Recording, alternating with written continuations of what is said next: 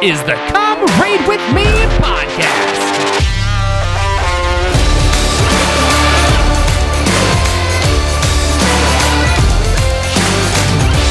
Welcome to Come Read With Me, the Book of Mormon. This is episode number 8. Welcome back. Today we are diving right into 1 Nephi, chapters 9 and 10, hitting both of them today because chapter 9 is a little bit shorter, so we'll be hitting both. Let's dive right in with a recap of where we are so far. Dave, you want to give us the recap? Absolutely. We've been reading about Lehi and his family and some of their endeavors of leaving Jerusalem, going into the wilderness. They went back and retrieved the brass plates from Laban, which were historic records, including some of the first books of the Bible, as we know it, the Old Testament. Went back out to the wilderness, returned once again to Jerusalem to obtain a second family, Ishmael's family, so that they could have posterity out in the wilderness. And the chapter we just finished up with was chapter 8, where Lehi had a vision. So that's kind of where we're picking up here. All right, thanks, Dave. Then we will dive right in, starting at 1 Nephi, chapter 9, verse 1. And all these things did my father see and hear and speak, as he dwelt in a tent in the valley of Lemuel. And also a great many more things which cannot be written upon these plates. And now I have spoken concerning these plates. Behold, they are not the plates upon which I make a full account of the history of my people. For the plates upon which I make a full account of my people, I have given the name of Nephi. Wherefore they are called the plates of Nephi, after mine own name. And these plates also are called the plates of Nephi. Nevertheless, I have received a commandment of the Lord that I should make these plates for the special purpose that there should be an account engraven of the ministry of my people. Upon the other plates should be engraven an account of the reign of the kings and the wars and contentions of my people. Wherefore these plates are for the more part of the ministry, and the other plates are for the more part of the reign of the kings and the wars and contentions of my people. Wherefore the Lord hath commanded me to make these plates for a wise purpose in him, which purpose I know not. But the Lord knoweth all things from the beginning. Wherefore he prepareth a way to accomplish all his works among the children of men. For behold, he hath all power unto the fulfilling of all his words, and thus it is. Amen. All right, so that's the end of chapter 9. Chapter 9 is short and sweet, only 6 verses in the whole thing. A couple of things that I think just he's covering off on here is another summary of the large and small plates. So they're both called Nephi, so the naming seems rather unimportant. But the large plates of Nephi, the small plates of Nephi, he doesn't even call them that here, but that's what they end up being, because the longer history of the reign of the kings and the contentions and the wars and all that other stuff ends up being much longer in duration and much longer in timeline than the small plates. And the small plates end up being a relatively condensed and relatively short-lived, just really power-packed ministry and sort of the spirituality of the people. So I think he's just sort of covering off on that here as he's preparing to now transition from where his father was giving an account, or he was giving an account of his father's ministry, and now transitioning into his own ministry. So I think this is a little bit of a transition chapter here as he's writing what's going to happen next. Totally. And your point, Nephi is making 2 sets of records. The large plates of Nephi, like you mentioned, that would be what we would consider a typical history book that you would find at school, right? It has the history of the world, the rulers, the kings, the laws, the whatever. And then the second the second set of records that he makes are the small plates of Nephi.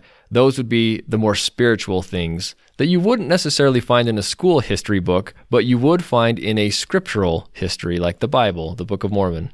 And other scripture. And you're spot on. It's a transitional chapter from recapping his father's writings, and now these are kind of starting now Nephi's own writings. Absolutely. Okay, then we'll keep going. Right into chapter 10, verse 1. And now I, Nephi, proceed to give an account upon these plates of my proceedings and my reign and ministry. Wherefore, to proceed with mine account, I must speak somewhat of the things of my father and also of my brethren. For behold, it came to pass after my father had made an end of speaking the words of his dream, and also of exhorting them to all diligence, he spake unto them concerning the Jews, that after they should be destroyed, even that great city Jerusalem, and many be carried away captive into Babylon, according to the own due time of the Lord, they should return again, yea, even be brought back out of captivity, and after they should be brought back out of captivity, they should possess again the land of their inheritance.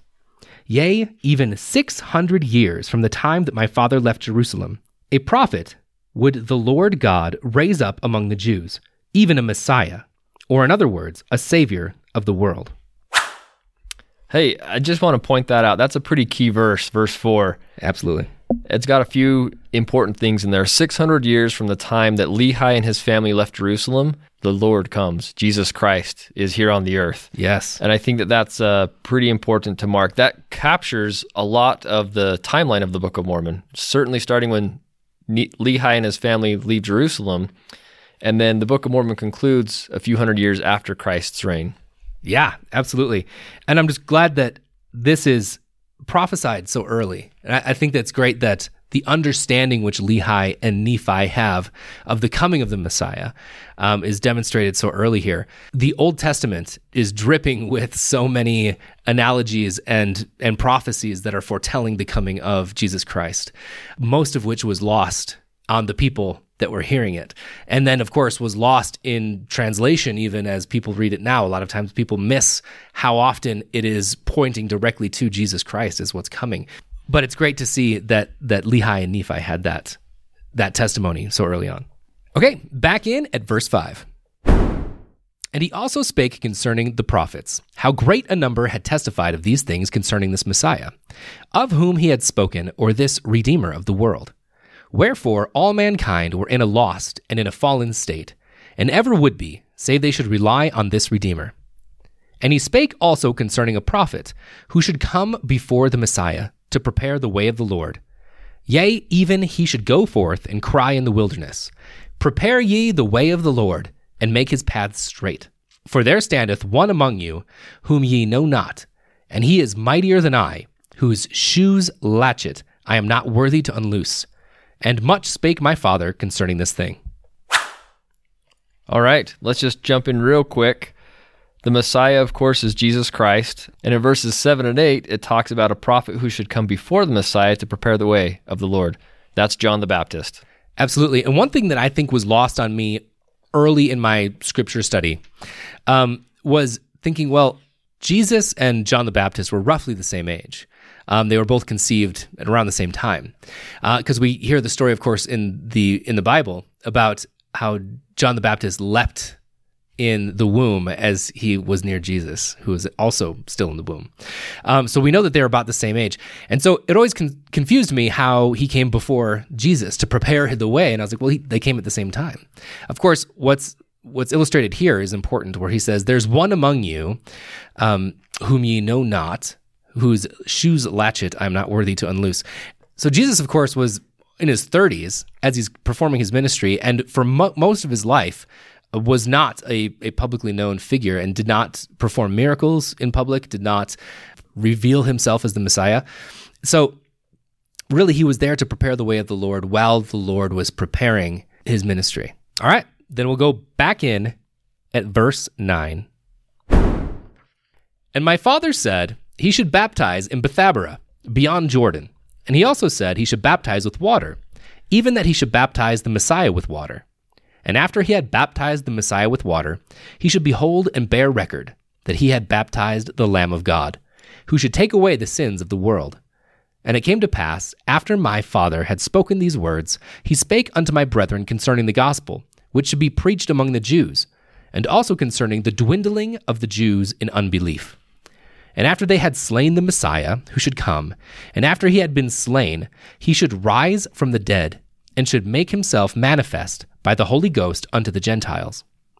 Yea, even my father spake much concerning the Gentiles, and also concerning the house of Israel, that they should be compared like unto an olive tree, whose branches should be broken off, and should be scattered upon all the face of the earth. Wherefore he said, it must needs be that we should be led with one accord into the land of promise, unto the fulfilling of the word of the Lord, that we should be scattered upon all the face of the earth. And after the house of Israel should be scattered, they should be gathered together again, or in fine, after the Gentiles had received the fullness of the gospel, the natural branches of the olive tree, or the remnants of the house of Israel, should be grafted in, or come to the knowledge of the true Messiah, their Lord and their Redeemer.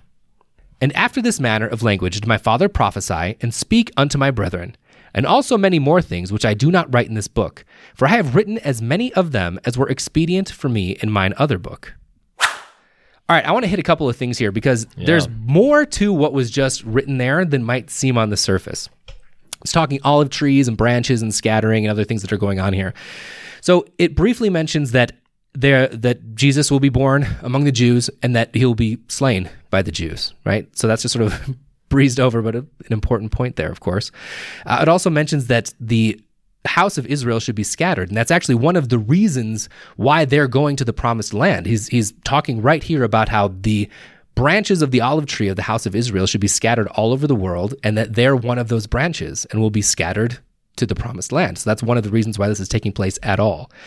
And then, of course, it says that the Lord will manifest himself through the Spirit to the Gentiles, and that at some point, the house of Israel will be grafted in or come to the knowledge of the true Messiah, their Lord and their Redeemer. So what's being prophesied here is very important because this is something that hasn't actually happened yet. But this is something that we know is going to happen as it's being prophesied, is that the Gentiles now, of course, carry the gospel of Jesus Christ.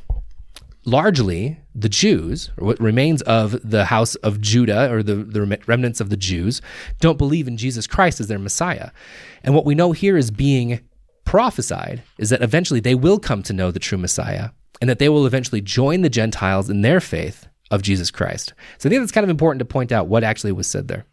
Eric, if I can just jump in here real quick. The word Gentile, I'm not sure if we've defined that before, but one thing that will help us understand that a little bit is a Gentile in this context was known as a people of non-Israelite or non-Jewish lineage, whereas those of the house of Israel would be of the lineage of the Israelites. Excellent point. I wasn't sure if we'd hit that or not. So yes, thank you for hitting that. Okay, right back in at verse 16. And all these things of which I have spoken were done as my father dwelt in a tent in the valley of Lemuel.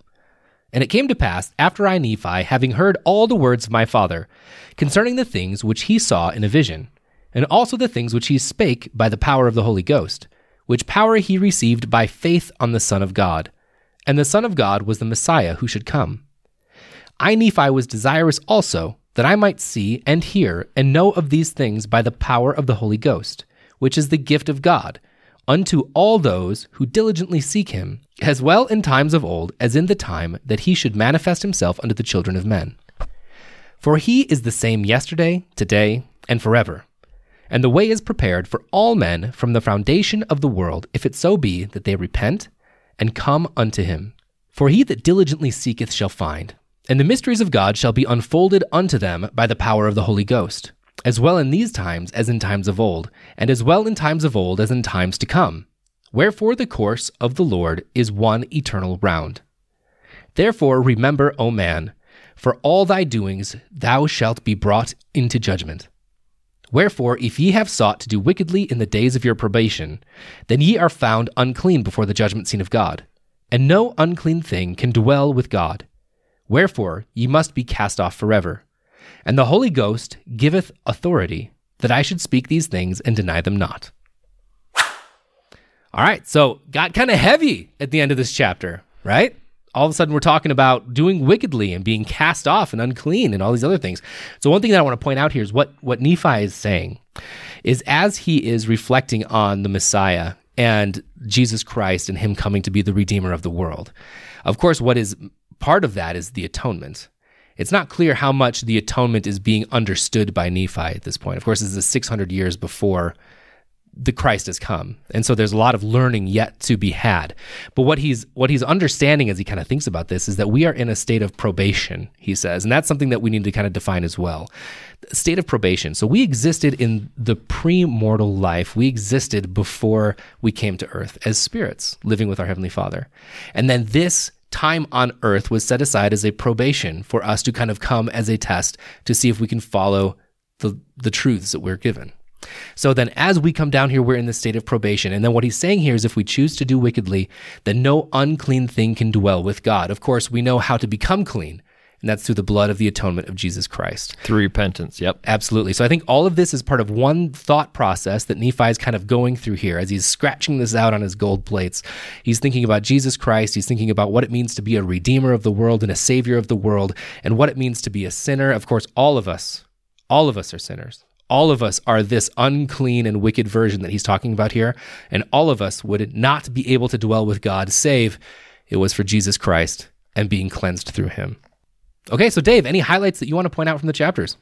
Yeah, one takeaway that I was thinking about was this is happening 600 years before Jesus Christ. I think in today's world, we might take for granted the knowledge that we have of Jesus Christ. Now, even if we're not fully 100% scholars of Christ, as a culture, we know who Jesus Christ is. We know the story of his birth. We know kind of what he did, what he taught.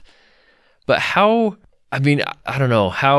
enlightening would it have been? I would be in awe to hear all this stuff. Certainly, I think Nephi and his family had read through the brass plates that they obtained from Laban to get some of the context of Christ in the Old Testament.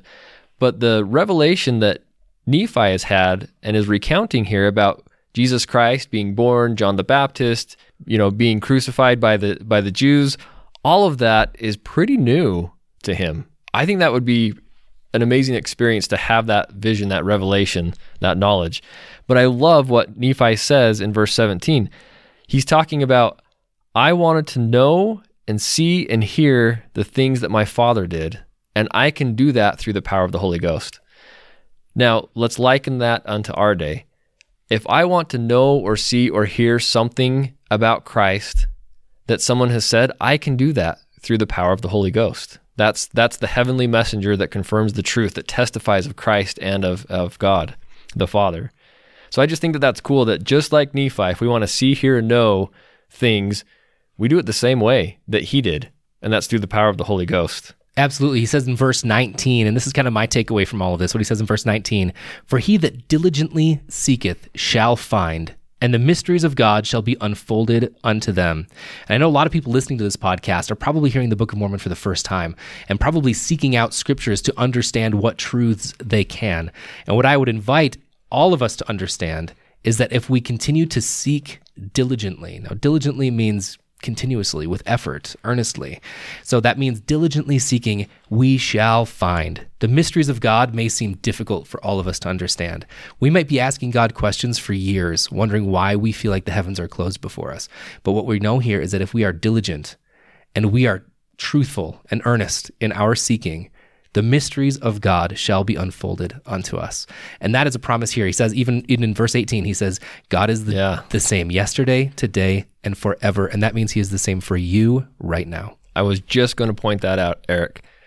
God is consistent. If we can count on one thing, it's God being God. And that's part of what allows us to have faith in him, is that he doesn't change, And so he's the same yesterday, today, and forever. If he let them know through the power of the Holy Ghost, he certainly can let us know through the power of the Holy Ghost. Absolutely. Another thing that I want to agree with what you said is that this is about 600 years before Christ came. And Nephi, as he's writing here, might understand a few things about what's going to come. Things have been revealed that might be how things are going to be, but that's pretty limited knowledge. If I were Nephi, I imagine that he feels a little bit in knowing what he knows as we feel about knowing that Jesus is going to come again in a second coming. We know it's going to happen. We know Christ will come. We know a few things about it. We don't know really when. We don't know really how. We don't know so many things about the mechanics and the actual history that will unfold before us as Christ comes again in a second coming. And I think Nephi is much the same here. He knows a few things. He knows that Christ is there. He knows that Christ is the Redeemer. He knows a few things about him coming and the prophet that will come before him. But that's a little bit of it at the moment, right? And so there's a lot of learning to be done because, like you said, again, this is 600 years before he came. So all he has to go on are some of the revelations that his fathers had, and now he seeks for himself as well. Okay, we'll wrap it up there. Thank you for listening. Join us again next time as we continue reading the Book of Mormon together. Quick disclaimer here, this podcast is not produced by the Church of Jesus Christ of Latter-day Saints. Everything expressed in this podcast is the opinion of the people making it, and it is not endorsed by the church or its leaders. Everything in this podcast is intended to promote faith in Jesus Christ by helping you understand the Book of Mormon. Please listen to this podcast with an open heart and pray for guidance from the Lord as we continue reading the Book of Mormon together. Thank you for listening.